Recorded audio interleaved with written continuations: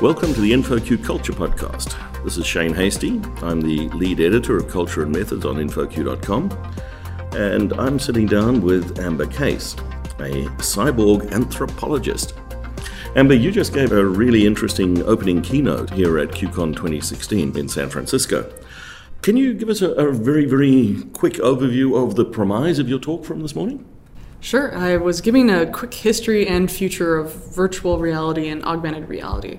And what I wanted to do is show how you can create interesting applications with pre-made code, but also the idea that you should be playing with these systems and that the HTC Vive is probably the best out there that you can use, and how when you get into these systems, you can be very interactive and very free, and that you shouldn't be building them based on what you've seen on laptops and mobile devices. And then I went through a little bit of a history of why we don't have augmented reality yet, which is why, the reasons why is you need battery life for your pack, you need to have a front sensing camera for your hands, which may or may not work when the sun is bright or it's very dark outside.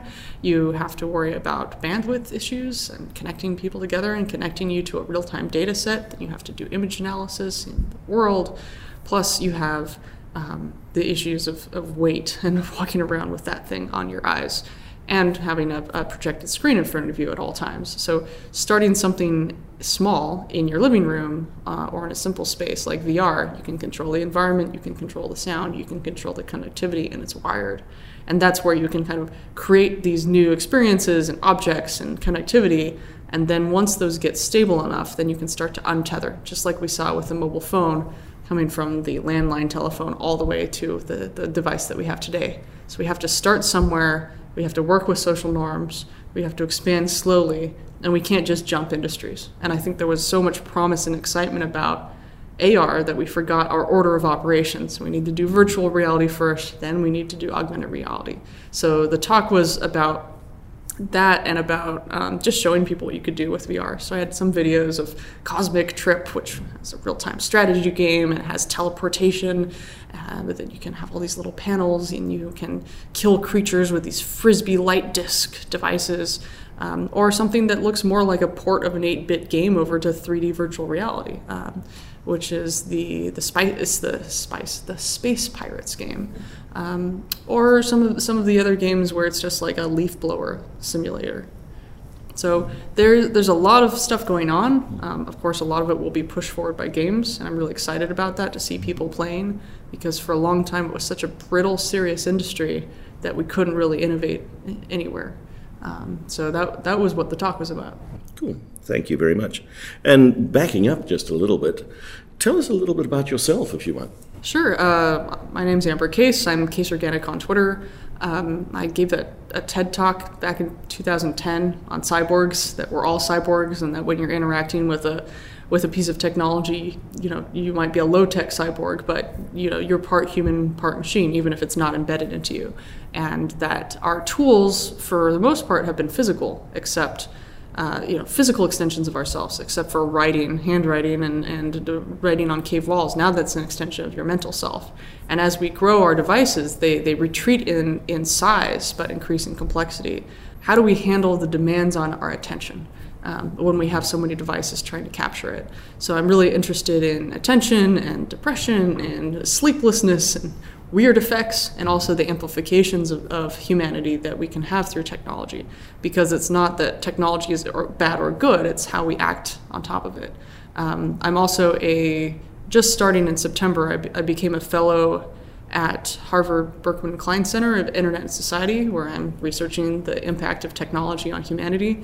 And at the same time, I'm also a fellow at the MIT Media Lab Center for Civic Media. So I'm helping to bring new ways to build static websites and fun ways to learn how to code again on the web. Because again, we've gotten into a brittle culture where most people are not learning how to program and have fun when they learn at an early age. They are learning to use social media, which gives you a templated self with 140 characters and a little box to put your feelings in, but you're not creating your own architecture and understanding how to support that. One of the ways to do that is static websites. I just moved to Cambridge, Massachusetts, where I'm doing all these things, and it's really fun to be there. You have recently written a book on calm technology. Do tell. Sure. So when I was writing my thesis in college on cell phones, the smartphone, the iPhone had just kind of come out.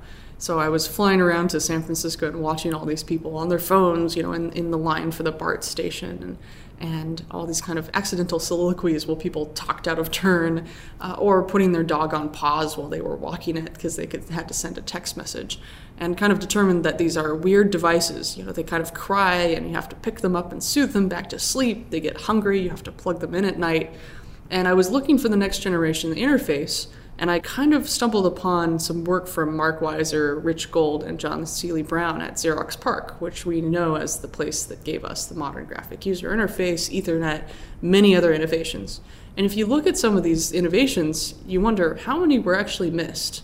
If you go back and you look at these papers that have been written, you can save yourself millions of dollars by looking at something that's done outside of that time in a kind of simulated environment. At Xerox PARC, they had what Mark Weiser called pads, tabs, and boards. We have the same thing today. We have the big board with a projected display. We have the pads and the tablets. We have these little things in our hands. And what Mark Weiser said is that once we have all these devices, the scarce technology in the 21st century won't be our technology, it will be our attention.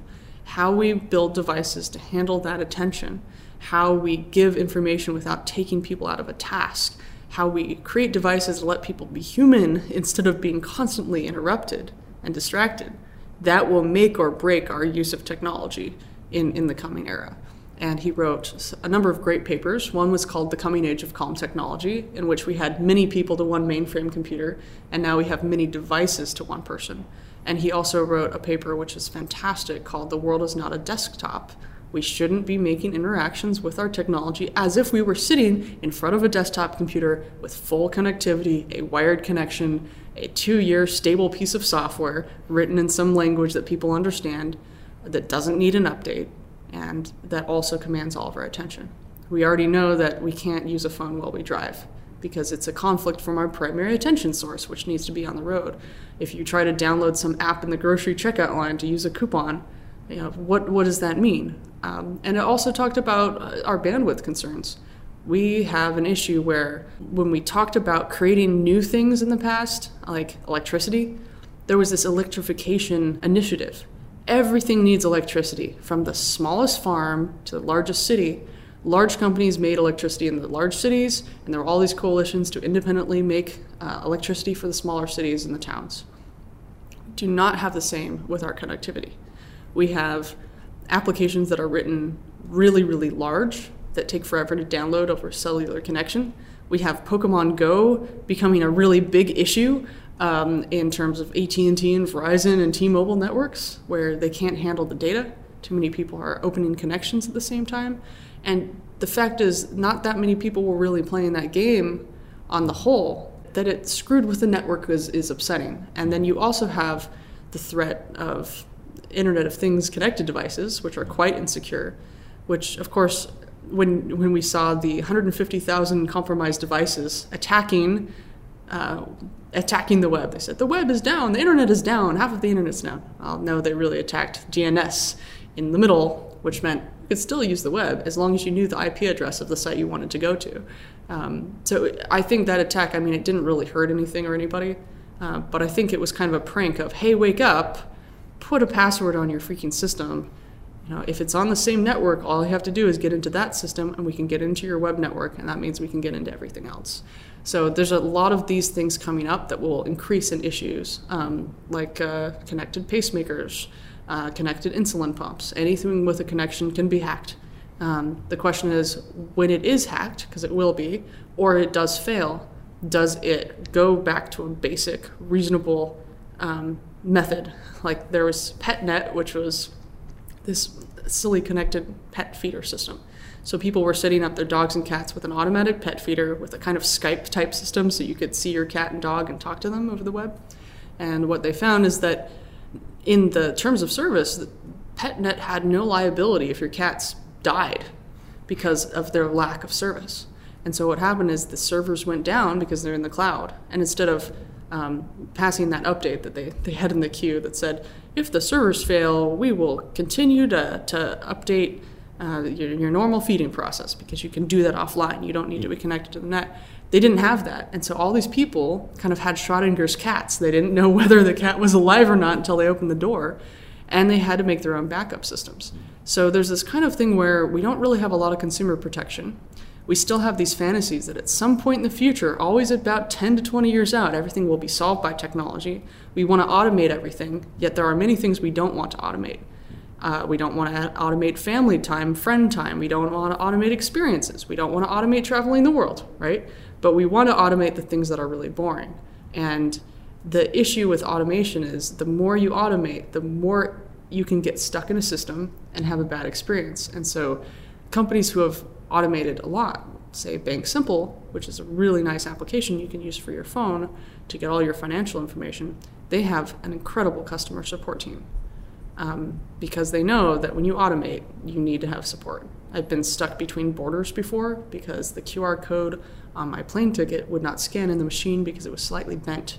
I had to find the security camera, wave my arms around, and wait for a real human to come out, try to scan it, and bypass the system. If you don't have somebody there, you're going to have a pretty dystopian future. We already had sci-fi about this. Brazil, for instance, where you have a bug and there's no human to check it out. The person gets killed before as a result. So the whole idea behind Calm Technology is not, as Mark Weiser would say, smarter technology. It's about smarter humans. How can the technology live with us, be there when it's needed, not when it isn't, call to us from another location so that we don't need to watch it all the time? Like a tea kettle is a very good example. Give us ambient information about our environment, say a light that just shines the color that the weather's going to be instead of having to look at a giant panel. Doesn't speak in an English language, so we don't need to translate it into 98 languages. Like the Roomba, it goes da-da-da-da when it's done and dun-dun when it's stuck. Or make sure that everything is, the least amount of technology is the right amount of technology. Try to take things away until there's nothing left to take away, right? The whole thing behind design. And try to use the least amount of people's attention. And of course, respect social norms. As I was talking about in my talk, Google Glass failed because we didn't have anything leading up to it, didn't respect social norms, and so it would fail. So there are some principles that I've created through that book that I wrote on Calm Technology, which is how to make sure you can make a product that doesn't annoy everybody and doesn't initially fail after all of your funding and lack of research because you're in a rush to get it out there.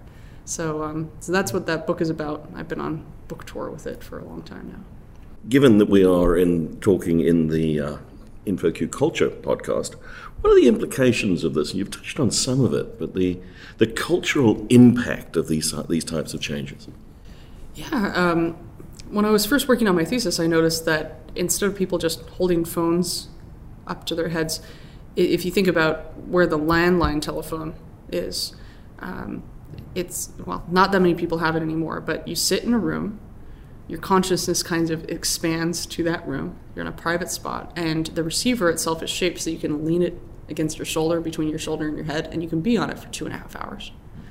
Or you have a headset. When you look at a cell phone, like a smartphone, there's no receiver to hang your head on. And so you have angry expressions and people who aren't wanting to talk on the phone as much anymore, right? You want to have simultaneous text conversations. It's for poking at. It's not for listening to or speaking into. And so you have a completely different reaction because not only do you not have that private room, you're out in the open. Of course, you're not going to want to speak on the phone. Now it's voice pollution. It's like having a peeing section in a swimming pool. Like you can't do that. Audio noise takes up more than one person. If you're sitting as one person on the bus, you're taking up the space of 5 or 6 people. That's very rude. And of course, your brain is in kind of another dimension when you're doing it because you're talking to somebody else. So we look at that, that cultural aspect is a really big deal. Suddenly we have all this technology in our pockets. We're used to it. We've created social norms. But that's a ridiculous thing. If somebody gets into a car accident, you can film it. How many films are we seeing now on YouTube from first-person examples of wars and battles and death? All of these things you can film. Or cute puppies, which I prefer. But you can kind of see these trends start to happen. You also see that with a device that is really about browsing instead of creating, you have people staying on it really late at night. It's now closer to you than before. You could stay on the computer really late at night, but eventually, you might fall asleep in your chair. you can fall asleep to Netflix on your phone and do all those things on your phone, and people are going to sleep with their phones and they're waking up with their phones. Now sometimes the phones are getting stuck between people's relationships because the relationship is mediated with the phone, by the phone, with the phone around. Selfies, posting pictures on Facebook, planning things out. You see couples in bed with each other just both on the phone, right? And it's not that the phone is bad, but there's this kind of addiction to the content on that. And how the content makes money is by advertising right now. And so there's an incentive to continue kind of your sentence, as it were, with no punctuation for 20, 30 minutes until you've forgotten where you are. So there have been some impacts of technology on relationships. On the other hand, technology has brought so many people together by getting people who are in different geographies to connect with each other that would otherwise not normally be able to connect. Lots of people that are different than the norm. And it also gives you a way, through subreddits and things like that, to be part of communities that you support. So there are just as many bad things as good things. I think one of the issues that we'll see in the future, though, is that good interfaces will be reserved for those who can pay a lot for them, and the really bad interfaces will be what you get if you can't pay a lot. So there'll be a kind of a social class divide on your interfaces. What I'd like to see is long-term technology. You have a native culture that has a ceramic bowl that's been in the family for 400 years. That's a great interface, right? It has history. The fact that we have to change and switch out our phones every 6 months to a year to 2 years because they can't run the latest apps is a failure of everybody. It's a failure that, wow, we keep making more powerful apps, but they still feel the same. They still get slow because there's no limits on how large of an application you make. I mean, I'm really a fan of these things like 10K and 5K apart, where you try to make an entire piece of software in 5 or 10K, or the demo scene where you're making an entire animation in 5K. We had so many innovative things in computing systems and in video games when we had limits to what we could do. We had tiling, we had all these amazing technologies that were created, and sprites, because we didn't have the space. And now that we have seemingly infinite space and infinite bandwidth, which is a complete lie, we keep making and supporting these systems that take up so much space. And we say things like, well, Craigslist is really ugly. You know what? Craigslist works on any computer, in any country, on any crappy old machine, because it doesn't even have CSS. It's just HTML and links now, and maybe a little bit of formatting. So I think one of the biggest things is that you have technology that's just a wreck, and we will get hit by it because complexity on top of complexity on top of complexity, and then having it served from something that you don't even own in the cloud is going to have us run into a lot of pain in the future. How do we prevent that? Now, we here at QCon, it's the conference for technologists. 2 ways to prevent something like this.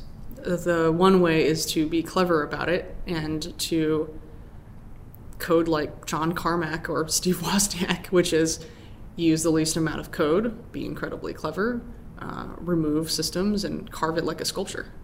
Be really lean and be thinking, like Woz, oh, well, if we put 1 or 2 more chips on the board, we'll get color, after thinking about it for 2 weeks.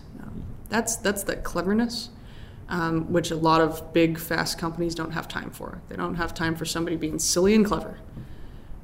Yet you look at Xerox PARC, you look at Bell Labs, you look at some of these big research industries, bunches of weird people like anthropologists and artists, people who know calligraphy, like Steve Jobs, getting inspired to do something because it's from a different industry, because they're unique. We don't have enough weirdness, we're going to get in trouble. Having lots of security experts get rewarded for messing with your software. And when you get a note from them that says, hey, you have a vulnerability, saying, thank you so much, thank you for telling us instead of publishing it, we will take care of it, maybe we can hire you to help us, right? So that's one. The other way that things usually happen, and this is what will happen, is Titanic effects. People forget that Titanic was I think it was the first ship to actually use SOS, because that had just come out. And radio was being deployed on all the ships. And then those containers, because we're using containers now, we can think about Titanic. The Titanic sinking and all those people dying caused regulations to be made in the radio industry prioritization of emergency broadcast signals because there was no priority signal. So anytime the Titanic said, "Oh no, we're in trouble," it just got written over by somebody else who's like, "I want to broadcast too," because it was new. And the redundancy in those fail safes on those containers and the screws that were used and things like that. You can look at the same thing with Advil. I think it was Advil where they had regular caps. Someone came in and poisoned a bunch of the supply, and then they had childproof caps after that. And so oftentimes, if you look at Venkatesh Rao's book on tempo, oftentimes a faster tempo, the tempo of emergency, forces people to act and improve things and have standards and have consumer protection in a way that wasn't done before. I highly suspect it will be a horrible tragedy that will cause us to rethink these things and actually protect people. I don't like that idea at all, but I think we've seen enough warnings right now in benign situations to show the damage that can be done from simple DDoS attacks from just a volume of unsecured devices, that if somebody wanted to, or some group got frustrated and said, "Hey, industry, you didn't take this seriously," they could do another attack. And that's usually what people do. They're like, "Hey, okay, we give you a nice softball. First we warned you in an email. Here's a nice softball." And eventually some other group is like, "Okay, we're sick of this." So I'm worried that will happen. But right now we are kind of in a boom and everybody's just busy and we're trying to get our products out. We have code debt, we have unstable things, we have tons of code reuse, we have tons of backdoors. It's a big mess. And so when you're in a boom time where you don't have that time to be really clever because you're pushing the product out, that's when the errors start to happen. And yeah, it's just an inevitability. And first off, I don't think everybody needs connected devices. I don't need my fridge to tell me when the bananas are bad. The banana peel tells me when it's bad by changing color. I don't need my fridge to pick up new milk for me. I can go and get that done myself, right? Of course I'm going to go to the store and buy milk and eggs. That's what you do when you go to the store. I don't need some app to remind me. I don't need a smart stove that I can turn off and on. Crock pots, smart crock pots. You set a crock pot and let it on for 8 hours and you come back home. And people were managing to make plenty of nice food before all this, and you really shouldn't have to be a system administrator to live in your own home. I do have one thing that I like at my house. I have an Airbnb that I rent out because I'm on the road a lot, and it has an automatic lock. It's a Schlage lock, which is a company that's not going to go out of business. It's been making locks. It's not going to be a startup that just fails and then I don't have access to my lock. It has a physical key code, and I have a little script that changes it to the last 4 digits of the person's phone number who's renting it out. And if that doesn't work, there's a backup code. And so somebody will come in and they will know the passcode, and it's great. You see all these new door locks, which are use your phone to unlock your door. Who's come home from a bar at 2 a.m. and had their phone fully charged? Not the average person. And suddenly you can't get into your house. These are horrible things, and I don't like them. And the edge cases will destroy us. And I think the person who really got me turned on to this was I was giving this talk at Isis Kais University in South Korea, and Don Norman was one of the invited professors there. And he kind of interrupted my talk right in the middle. And he was just like, "Okay, you've got these geofences, and when you put your car in the driveway and your phone is within the geofence, it'll turn the lights on in your house." And I said, "Yeah, look at all these cool things you can do with geofencing and GPS and mobile phones and triggering things." And he's like, "That's great, but what if you had like a surprise party?" And then all the lights went on and you saw that all these people were there. He just gave me like some really mundane use case issues. I was kind of thinking about it. I was like, you know what, you're right. Thanks for thinking about all these edges, because often you get really excited about the tech and all the positive sides, and unlike science fiction writers who think about all the things that could go wrong, if you have a Bruce Sterling show up and tell you everything that can be destroyed, you'll probably end up with a really secure system, because it's thinking through, the chess or the poker scenarios that are really going to hurt people in the future. And I guess I'm thinking a lot more about this now because it's no longer, I have a bunch of wearable computers that are a toy. It's most of these things are from companies that no longer exist, failed Kickstarter campaigns, and I don't charge any more of them. What I use my TI-83 Plus graphing calculator. It's the same price as it's always been. It runs on AA batteries. and it has an LCD display or one of those little old crappy displays, that's great. If you're going to have tech that works with your life, it should have a year-long battery life, the simplest display, and actually get something done that's useful to you. Otherwise, why the hell do you have the technology? It just gets in the way, and it's really fun for a little while, but it's literally toys. So long rant over. So what does a cyborg anthropologist do? So cyborg anthropology is a subsection of the anthropology of science. Instead of just looking at humans and tools, it looks at humans and tools in this kind of symbiotic actor network. You can look at humans and a system of science data. So my cyborg anthropology professor is one of the people that created the field, and she was one of 2 anthropologists hired to be on the Human Genome Project. So she actually got to go around and not just she wasn't really researching what they were doing with the genomes. She was researching the network of information that ran through the scientists and the hierarchy of the scientists within that system, and how that made or broke different discoveries, and how that sped up or slowed down the discoveries.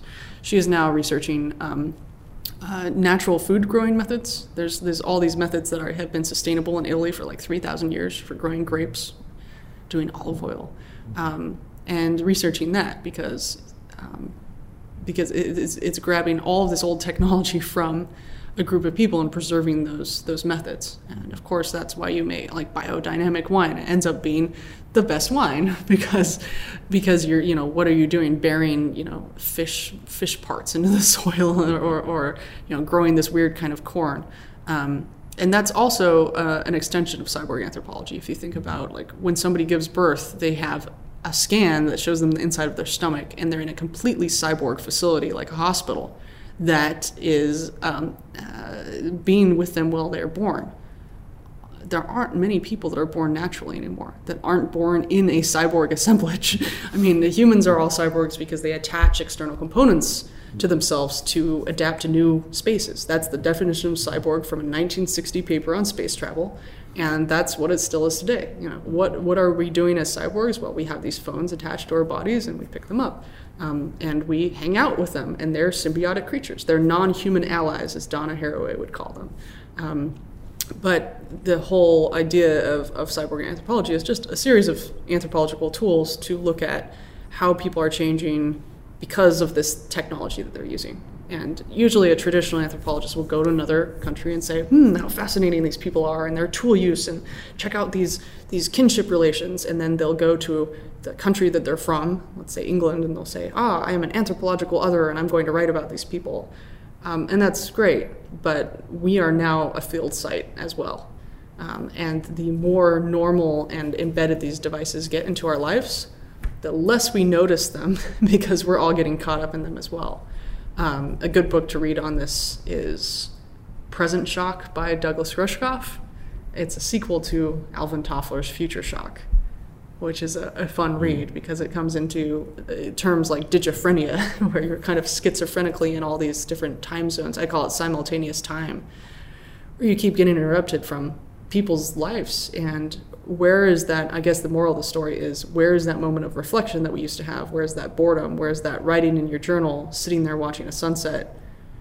These are moments that we have less and less of.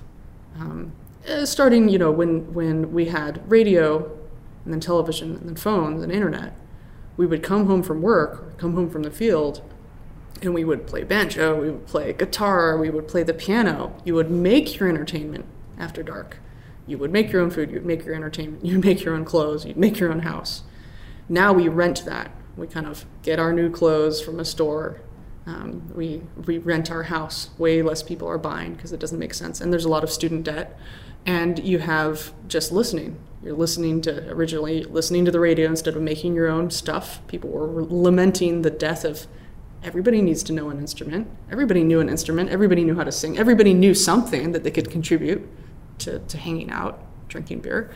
And then now you have, well, let's watch Netflix or let's play this game. And you have people waiting in these kind of non-places on trains during these super commutes playing these games, which is why self-driving cars will be so great for advertising revenue.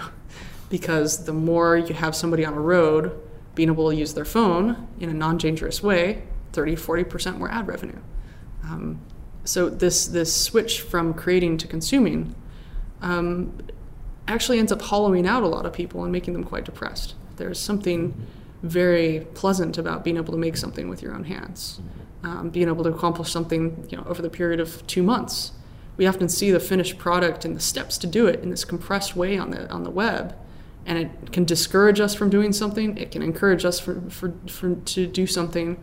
But on social media like Facebook, you're often watching somebody's feed when you're in a period of time like 3 p.m. on a Tuesday where you're exhausted and you just want some easy click entertainment when you should really be getting a nap.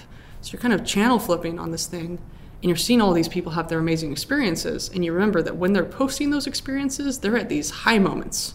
So that contrast of you watching your friends in these high moments while you're personally in a low moment can cause feelings of depression, feelings of left out and anxiety, and feelings of jealousy. So I tend not to look at Facebook in terms of the experiences side, because I am looking at Facebook when I'm in a low energy period of time. I don't have time to check it when I'm in a high energy period of time.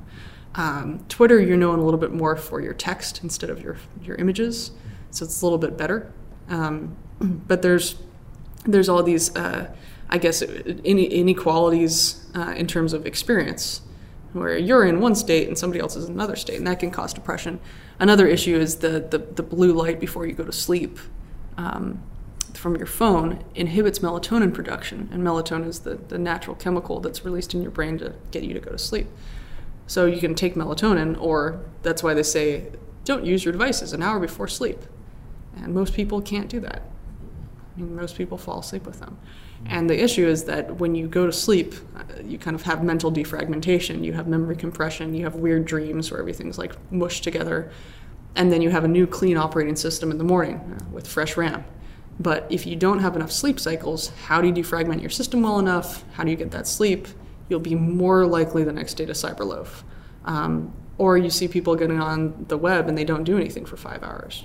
And so I've learned to just step away from the computer, which is very hard for me, and do a bunch of other stuff, write in a notebook. And then when I get back to the computer, have a very specific goal. I have an app called Self-Control that doesn't allow me to use go to certain sites. And that really helps.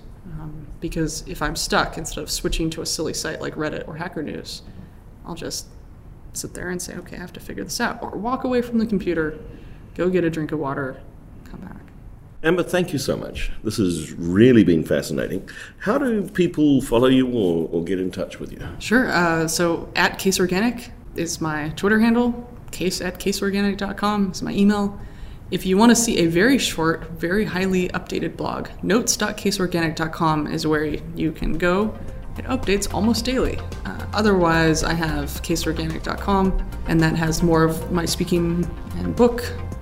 And then I'm all over the web at Case Organic. I try to keep it consistent. Thank you very much.